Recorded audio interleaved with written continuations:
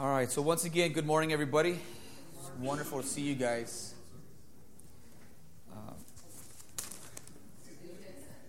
This morning we find ourselves in Acts chapter 24. If you guys want to open your Bibles to Acts chapter 24. And we're going to attempt to cover the whole chapter.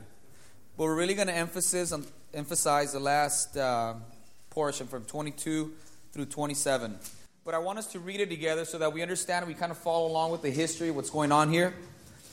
I'll give you a little bit of background. And I think it's a really interesting story that we're going to read today. It's actually a very tragic story that we're going to read today. About a very prominent historical individual. By the way, sometimes we hear people say, how do you know that the Bible is even real? How do you know that these people even existed? Well, where we find ourselves here in Acts 24, it talks about people that historians have validated, historians that are outside the Bible. I mean, the Bible is very much a legitimate historical book. But in case there's people out there say like, yeah, well, that's the Bible. I don't know if I want to trust it. There's plenty of extra biblical writings that talk about some of these characters that are listed here. Maybe you've heard of historians like Josephus. He's probably like one of the most popular ones. And he was a historian that includes things about Jesus, that includes things about some of these people that we're going to read about today. And there's others like him. Because remember, when we're studying about Acts 24, the Apostle Paul, we're talking about over 1,900 years have passed by since then. That's ancient history, 1,900 years. Paul lived right around 60 A.D., almost 2,000 years ago. And here we have this wonderful account, this wonderful narrative, historical narrative by Luke, telling us what happened in Paul's later years. And so we pick up right here in chapter 24, and we are going to be introduced to, and at the same time we're going to say goodbye to, Felix. And Felix was a Roman governor in charge of Judea, very much like Pontius Pilate was at the time of Christ. So here we're talking almost 30 years later from when the Lord Jesus Christ had met Pontius Pilate, who was the governor of Judea then, and now Felix is the governor of Judea. And Paul is going to stand in front of him, stand trial in front of him. He's going to meet Felix, a governor, prominent individual, and he's going to get a chance to speak to him. And we're going to emphasize this meeting. And this morning, we're going to review everything, but we're going to talk, the message title is A Governor's Gospel Rejection. How a governor rejected the gospel. Well, we're going to see that. And the 3 points that we're going to look at is how Felix was curious. And we're going to talk about how some of us are curious about the gospel. We're going to make a lot of practical applications and implications. So Felix was curious. He was a curious individual. He wanted to know. But he was also convicted of his sin. He realized that he was at fault. But sadly enough, Felix also acted cowardly. When he had the opportunity, and this is big, when Felix had the opportunity to repent and put his trust in Jesus Christ for the forgiveness of his sins, instead of surrendering to Christ, he rejected him and ran away from him. And that is some major implications for all of us as well. So he was curious, he was convicted, but he was also cowardly. That's what we're going to read in chapter 24. If you remember last week, we had a good time talking about Paul and God's divine protection of Paul. Remember that? We talked about how there was 40 men that had vowed to kill Paul, and they weren't going to eat or drink anything until they had him killed. They conspired. They thought they had it all together. They thought they were all smart. Only to have God intervene by having Paul's nephew find out this conspiracy. Then the nephew goes and tells Paul while he was, detained. And the nephew tells Paul, you know what, there's 40 guys. They're going to kill you. They're going to ask for you. And they're going to kill you on the way over there. And then Paul tells him, go tell the garrison commander, Lysias, go tell him what you heard, but don't tell anybody else. So Lysias finds out, and that same very night, Remember, he gets 470 Roman soldiers. He gets 470 soldiers to take this one guy, Paul, back to Caesarea, where the governor's at. And all that is transpiring fairly quickly. If you remember, we're going to read right now in chapter 24, and Paul is standing before Felix. He says, you know what? Just 12 days ago, he says, I returned after many years of spreading the gospel. He goes, just 12 days ago, I returned to Jerusalem. I had an offering to give to the brethren, and I was going to offer some sacrifices of my own. He says, and all of a sudden, if you guys remember, just a little background here. So Paul is going all over the world, spreading the gospel, telling people about Jesus Christ. And then he returns to Jerusalem. And people had told him, if you remember, if you go to Jerusalem, you're probably going to get arrested. You're going to get beat up, maybe killed. And Paul says, I don't care. I'm going to go with my brethren. I'm going to follow the Lord's will. So he goes to Jerusalem. About 5-7 days later, a mob rises and they beat him up. They try to kill him. Until the Roman soldiers intervene. They take him. They detain him. Then they find out there's this conspiracy to kill him. And they send him over to Caesarea. So all that transpires within 12 days. Which is fairly interesting because sometimes, the book of Acts covers about 30 years. And so these last chapters only transpired in a few, in a week and a half or so.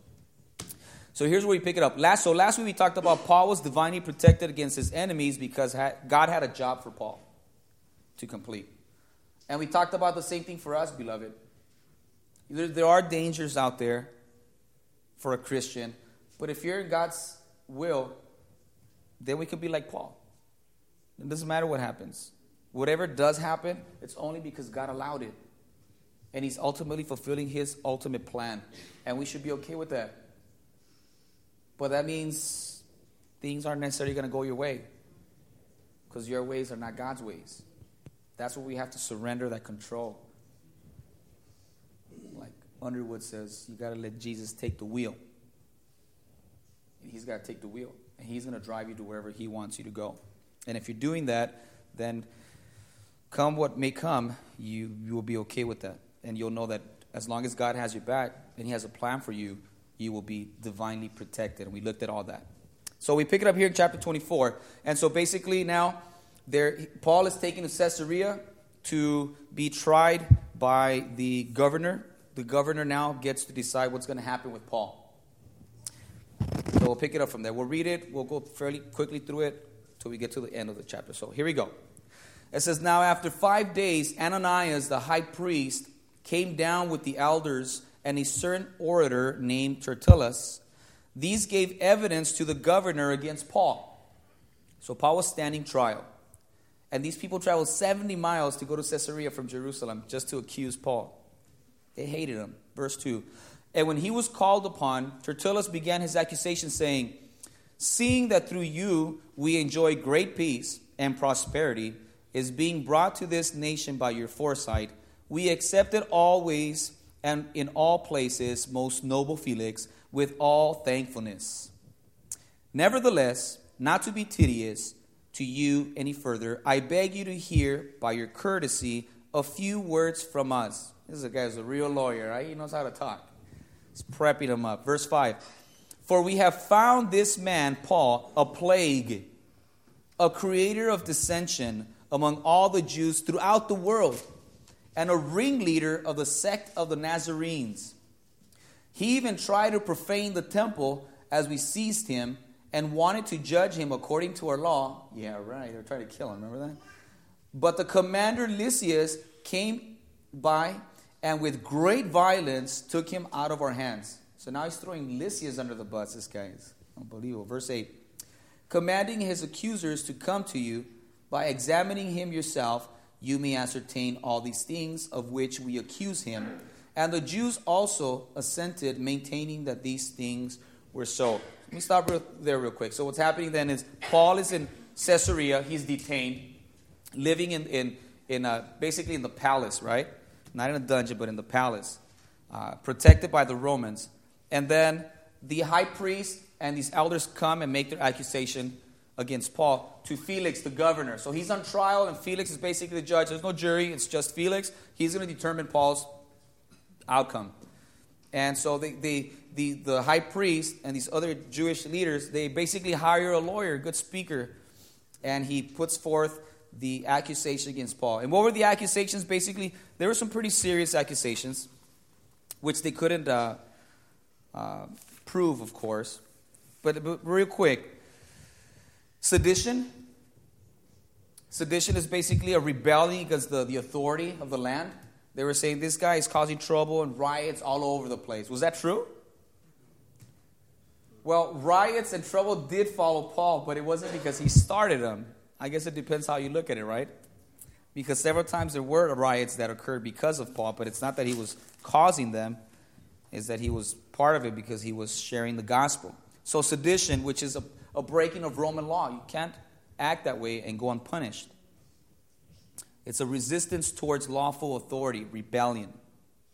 And then the accusation is sectarianism.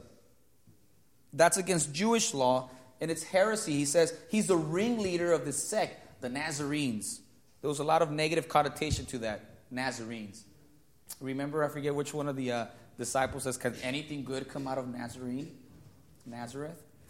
So the fact that he was a ringleader of this sect of the Nazarenes, that was an accusation of sectarianism, which violated Jewish law, and it was basically heresy. And then sacrilege, which is, they say he was trying to defile the temple. That's going against God. So this guy's saying, here's Paul, he's just a no good guy. He's breaking Roman law, he's breaking God's law, and he's breaking our Jewish law. He's just no good. They wanted him dead. Verse 10. So that was the accusation. So there's Paul, listening to this professional lawyer accuse him, and all the Jewish leaders backing up this lawyer. So verse 10. Paul gets a chance to defend himself. Then Paul, after the governor had nodded to him to speak, answered. And listen to his answer. Inasmuch as I know that you have been for many years a judge of this nation, I do the more cheerfully answer for myself. So Paul's got some skills too, Because you may ascertain that it is no more than 12 days since I went up to Jerusalem to worship. He's like, man, I went to Jerusalem to worship, not to cause trouble. Verse 12. And they neither found me in the temple disputing with anyone, nor inciting the crowd, either in the synagogues or in the city. Nor can they prove the things of which they now accuse me. But this I confess to you, that according to the way which they call a sect, the way is what they basically called Christians. They're of the way. They're Christians. He says, verse 14, but I confess to you that according to the way which they call a sect, so I worship the God of my fathers, believing all things which are written in the law and in the prophets, basically in the Old Testament. I have hope in God, which they themselves also accept, that there will be a resurrection of both of the dead, both of the just and the unjust. This being so, I myself always strive to have a conscience without offense toward God and men. It's interesting to me that he doesn't just defend himself against their accusations, but he goes out and puts himself out there and says, they can't prove anything of what they said. I just went up to Jerusalem to worship. Nobody found me causing trouble. But then he could have left it at that. But not Paul. He didn't just defend himself, but then he starts preaching about the resurrection and about his faith in Christ. And I love that. He could have just shied away from that or just kept his mouth quiet, but he didn't. Verse 17. Now after many years I came to bring alms and offerings to my nation, in the midst of which some Jews from Asia found me purified in the temple, neither with a mob nor with tumult. They ought to have been here before you to object if they had anything against me. Or else let those who are here themselves say if they found any wrongdoing in me while I stood before the council. Unless it is for this one statement which I cried out, standing among them, concerning the resurrection of the dead, I am being judged by you this day. He says maybe they could kind of accuse me of yelling this thing out there when, remember that? He was being accused and the Pharisees and the Sadducees were trying him. And Paul realizes that and he says, I'm being tried for the resurrection of the dead, which the Sadducees don't believe in, and the Pharisees do, and they started fighting against themselves. He said, if you want to accuse me of that, fine, because I did say that. Verse 22. All right, so here we go. All that was background and a lot of good stuff in there, but I want to get to this portion here. All right, so here we go. But when Felix, the governor of Judea, Roman governor of Judea, heard these things, and listen to this, having more accurate knowledge of the way, he knew about Christians. He's the governor of Judea. He understands there's this group of people and what they're about. And he knows they're not troublemakers. So he says, having accurate knowledge of the way, he adjourned the proceedings and said, when Lysias, the Roman commander that brought Paul over, when Lysias, the commander, comes down, I will make a decision on your case. So he basically doesn't make a decision there. It's not noted. We don't even know if Lysias ever is called for or ever comes down to Caesarea. But Felix just says, you know what? Smart guy, politician. He says, I'm not going to make my decision now. Because if he said Paul is innocent, then all the Jews would have gone on his case and accused him would have accused him to Nero. Nero was the emperor. So he just says, you know what? I'll make my decision later when Lysias comes. He kind of washed his hands of the situation. It says, so he commanded the centurion to keep Paul and to let him have liberty, and told him not to forbid any of his friends to provide for or visit him. So again, Felix says, I'm not going to make a decision. He understands that Paul is not at fault. He should have let Paul go. But he doesn't want to offend the Jews. So he says, all right, you guys go home. When Lysias comes, I'll ask him, I'll find out, and then I'll make my decision. But he really meant he wasn't planning on making any decision, as we're going to read right now. And then he tells the centurion, he says, take him, keep him detained, but give him liberty. If his friends want to come over and give him something, let him. He's got all the liberty he wants. He knows that Paul is innocent. Verse 24. And after some days, check this out, interesting. Here's where we kind of pick it up, I think.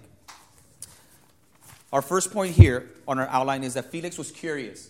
So one, he already knew about the way. He had an accurate knowledge of the way. He knew about Christians and about Christianity. And then he hears Paul. He knows he's innocent, but he doesn't make a decision. And look at verse 24. It says, after some days, when Felix came with his wife Drusilla, who was Jewish, he sent for Paul and heard him concerning the faith in Christ. Interesting. He knew about Christianity. He listens to Paul's defense. A few days later, he gets his wife, who's Jewish, and he says, come. I don't know exactly how that went down, but basically he gets his wife and he calls for Paul. Hey, give me that prisoner, that Paul guy, the Christian. And I would imagine they sit down and they hear Paul out concerning the faith in Christ. So Paul basically gets a chance to evangelize and share the gospel with this governor and his wife. How cool is that? That's very cool. And it tells us that at the very least, Felix was curious to know more. I mean, imagine, you know about Christianity, and here's Paul who just evangelized the whole known world. If you want to hear the gospel from somebody, you want to hear it from Paul. That's who we hear it from, through the Holy Spirit and the Scriptures. So here he has perhaps God's best evangelist speaking to the governor and his wife. So the question becomes, what does Paul say? Does he tell him the nice part of the gospel only? Does he make it non-offensive to this Roman governor who can let him go free? Does it leave out the offensive part? Let's check it out. So Felix was curious, brings his wife, and they sit down with Paul to listen to Paul's faith.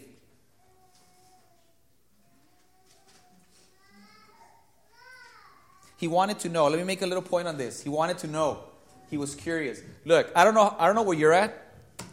Some of you I don't know, I've never met. I know we're all in different places in our lives, in our relationship with God. Some of us are into it. Some of us are maybe here because we're curious, like Felix. I want to know a little more. I've heard so many testimonies of individuals that say, you know what, I got into Christianity just because I was curious. I wanted to prove them wrong. I wanted to find out for myself. Not that I was completely devoted, but I wanted to find out a little bit more. I was curious. And maybe you're here this morning because you're curious. Somebody invited you to church and you're thinking like, church is not for me. But I'll go. I'll go check it out. I'm curious.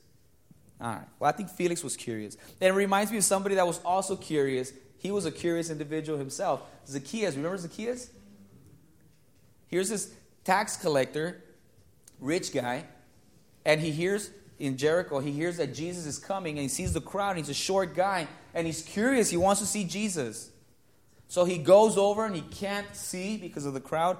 And what does he do? He climbs up a sycamore tree. Here's this rich guy climbing up a tree just to take a glimpse of Jesus. He was curious. And Zacchaeus was rewarded for his curiosity. You know, he wanted to know. And Jesus looks at him and says, Zacchaeus, he already knew him by name. Zacchaeus, come down. I'm having dinner with you at your house today. Salvation has come to your house. Right? And that's where we get that cool verse that we're learning on Wednesday night, Luke 19:10.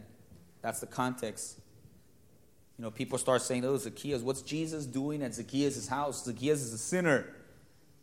And Jesus Christ says, don't you know that the Son of Man, God himself, me, I have come to seek and to save that which was lost. That's what I'm here for. That's the context on that verse. It's beautiful. So Zacchaeus' curiosity was rewarded. And here Felix is also curious. He brings his Jewish wife to hear Paul out. But he has a tragic, different result than Zacchaeus. Look here. Verse 25. So Paul is explaining concerning the faith in Christ. Verse 25. Now as he reasoned about, listen to this, as he reasoned about righteousness, self-control, and the judgment to come, what did Paul talk to him about? Now let me tell you a little bit about Felix, because he wasn't a nice guy. And by the way, I say this because you could look up Felix, Roman governor, online, and you'll get thousands of results. He's an actual, factual individual, just as the Bible states. It's not fictitious stuff that Paul made these things up. You could look up who Felix is, and you could read up his background. And he was a former slave who was raised all the way up to be a governor of Judea. And he had a very influential brother that hung out with the Emperor Nero. And so he gets this charge, this privilege to be the governor of Judea. But it says that he was a bad dude. I mean, he mistreated people, had people assassinated. He basically felt that he could do whatever he wanted. He thought he could do, I'm governor, I could do whatever I want, nobody can tell me anything. And he did these atrocities, very immoral. This wife that he has here is believed to be his third one, and she was just previously the wife of some other government official. Very similar to what happened with John the Baptist when he called out this official and then had his head cut off because of that. So here we have Felix, who's also basically his new wife was somebody else's wife. So he was living in adultery. He had other previous wives. He was just a mess all over. And so when Paul begins to speak to him, you know what he does? He makes the gospel personal. And he speaks to his sin, just like the Lord Jesus Christ did. And so did the other apostles and disciples. They spoke the gospel in a personal way to convict people of their sin. So Paul knew who this guy was, what he was about. And he starts talking to him about what? Righteousness. Felix is not righteous. He's doing the opposite. He's not doing the right thing. He's doing everything wrong. Paul tells him about self-control. This guy Felix had none. He did whatever he pleased. And he felt that he could get away with it. And then Paul tells him about the coming judgment. So he says, dude, I know you're unrighteous. Let me tell you about righteousness. I know you're out of control. Let me tell you about self-control. And he says, I know you think you can get away with everything. Let me tell you about God who's going to judge you one day. That's Paul though, huh? He wasn't going to shy away from it. And look at here, verse 25. Now as he reasoned about righteousness, self-control, and judgment to come. So here's Felix being convicted, being thrown his sin at his face. Look at what he does.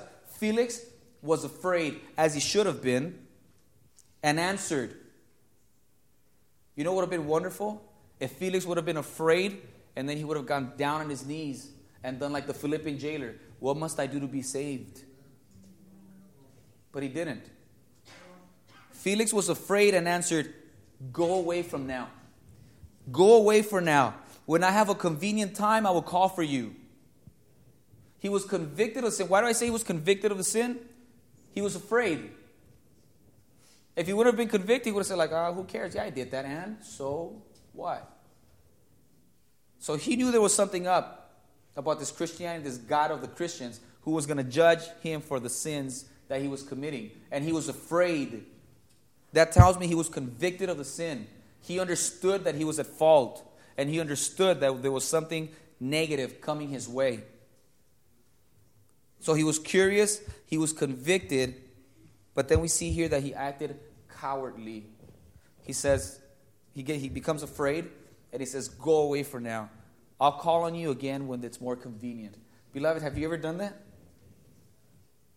Has anybody ever said that to you? I keep remembering this, and it happened 20 years ago, but it's just, a friend of my brother Ralph's comes over to the house, and I don't know if it was my dad that started talking to him, my brother Hector.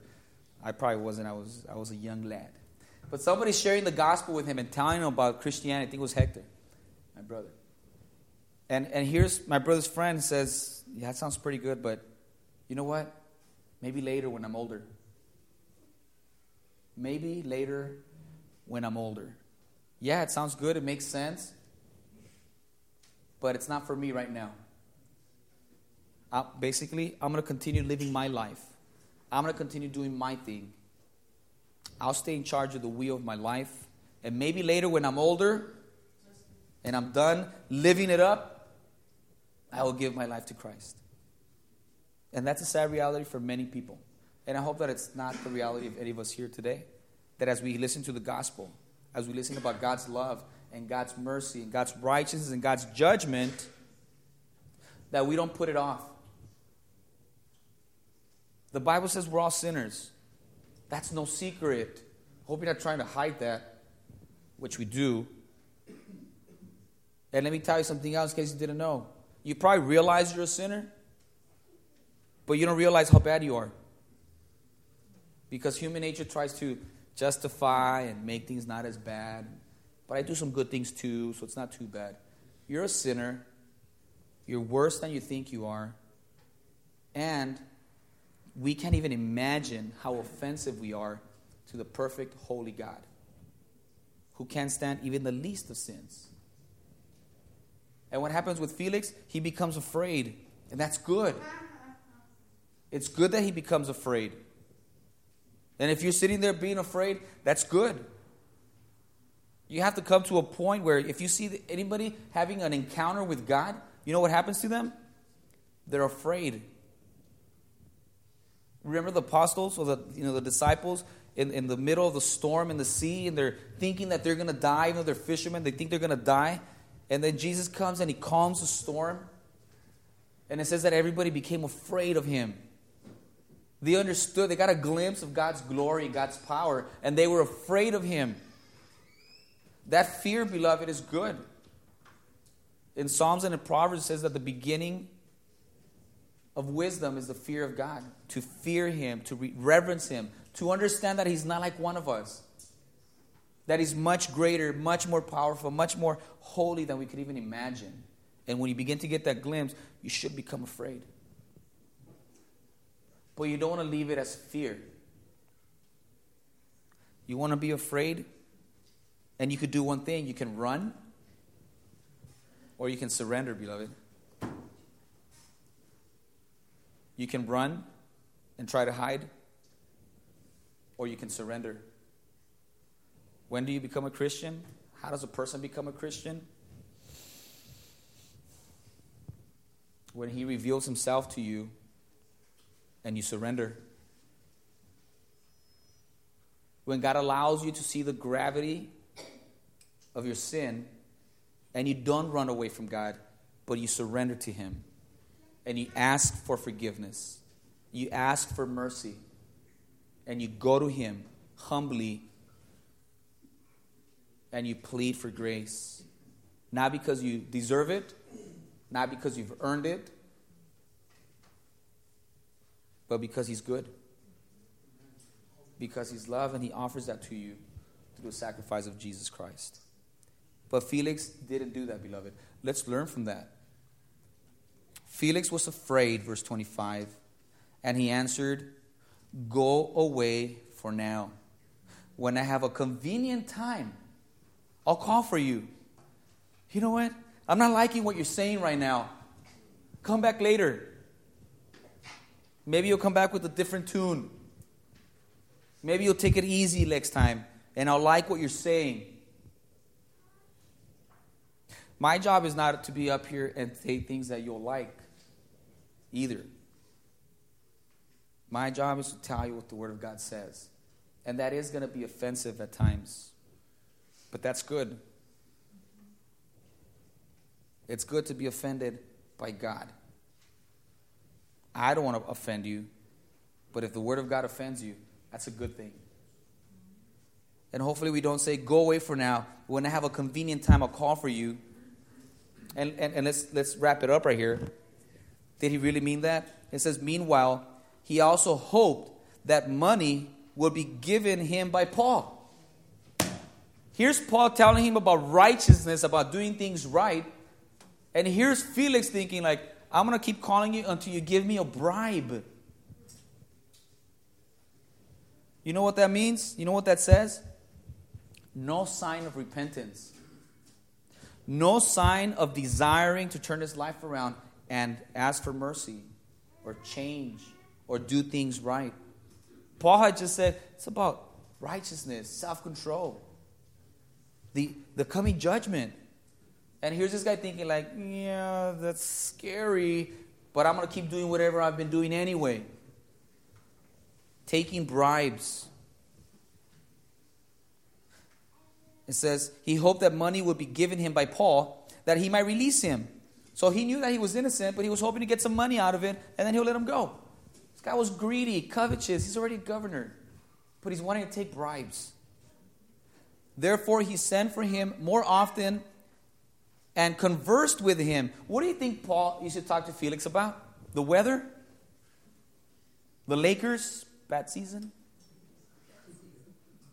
The latest Olympics? The fastest runner? I bet every time Paul had an opportunity, he would share the gospel all over to him. And listen to this. But after 2 years, Porcius Festus succeeded Felix. Felix gets kicked out.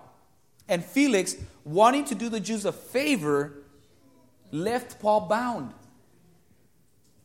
This guy was a mess. But listen to this. This is what really struck me. For 2 years, he's having meetings with Paul. And no doubt, Paul is sharing the gospel every time with him. And what effect did the gospel have on Felix? 0, beloved. If Felix was knowledgeable of Christianity before he even met Paul, imagine 2 years later, he was very well acquainted with Christianity. And still, it didn't change his life one bit. He was still a briber, taking bribes, unjust, immoral, understanding that he was going to face judgment one day. But guess what? He didn't care. He cared more about living his life for himself and indulging himself in the sins that he was used to. I think there's lots to learn from that. We could point the finger at him and judge him, but beloved, let's make sure we're not the same. Let's make sure that we're not just curious about Christianity. Yeah, Christianity sounds good, but let's keep it over there. You know, we'll be Christians on Sunday morning, but don't let it affect my life. Goodness, who wants that? Let's make sure that if God convicts us of our sin, that we repent and confess it and turn to Christ for forgiveness. And we don't just become afraid and pretend that it's, maybe it's not going to happen. Face up to it. And let's not be cowardly. Why not be cowardly? Let me finish up with one verse. Revelations chapter 21, verse 8.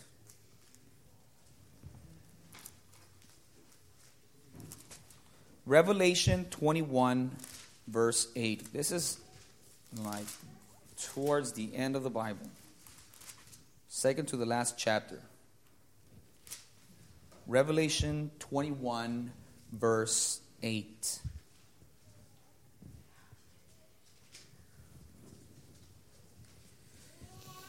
You want to know what happened to Felix? It says right here.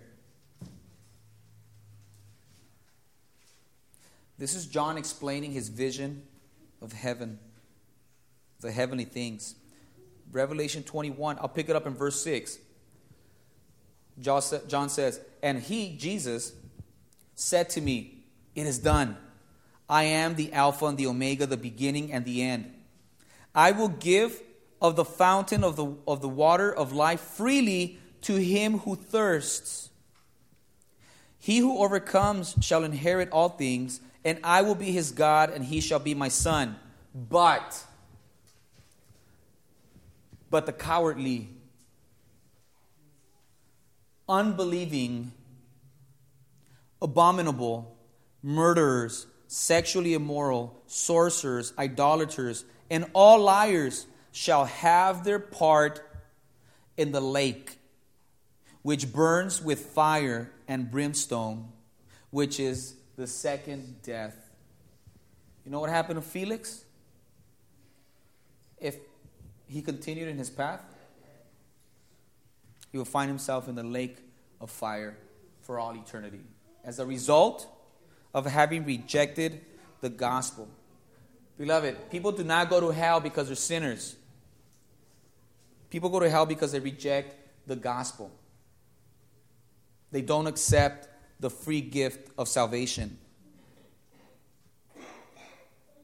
Jesus is the light of the world, but it says in John 3 that people loved darkness rather than light. Why? Because their deeds were evil. We all have the same problem, beloved. All of our deeds are evil.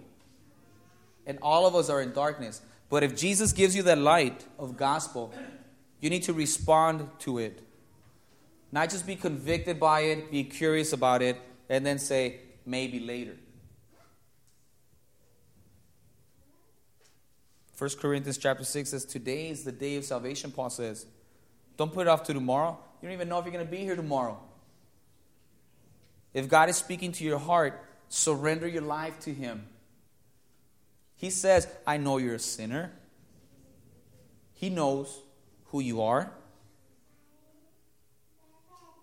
And yet He's giving that invitation to you to be part of His family, to have your sins forgiven, to have your sins washed, and that though they are as crimson, they shall be as white as wool, white as snow, completely cleansed by the blood of Christ. That's why we say that God is good. That's why we say that God is merciful and gracious, because He offers us eternal life, not because of who we are, but despite of who we are. But He does say, you're a sinner. You need to confess, accept that you are a sinner, that you don't meet my standards.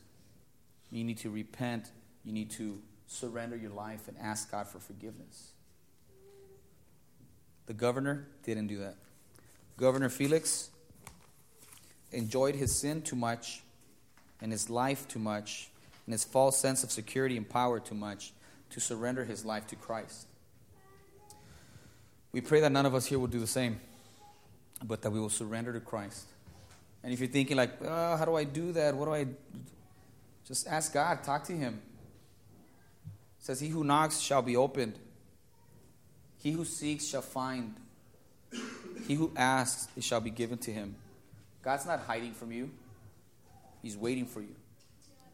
Let's stand to be dismissed. If any of you have a question about anything we talked about, if you have a comment, if you want me to pray with you, if you want somebody to pray with you, for you, we are more than willing to do that. We have several people that can do that. If you have a question about anything, that's what we're here for.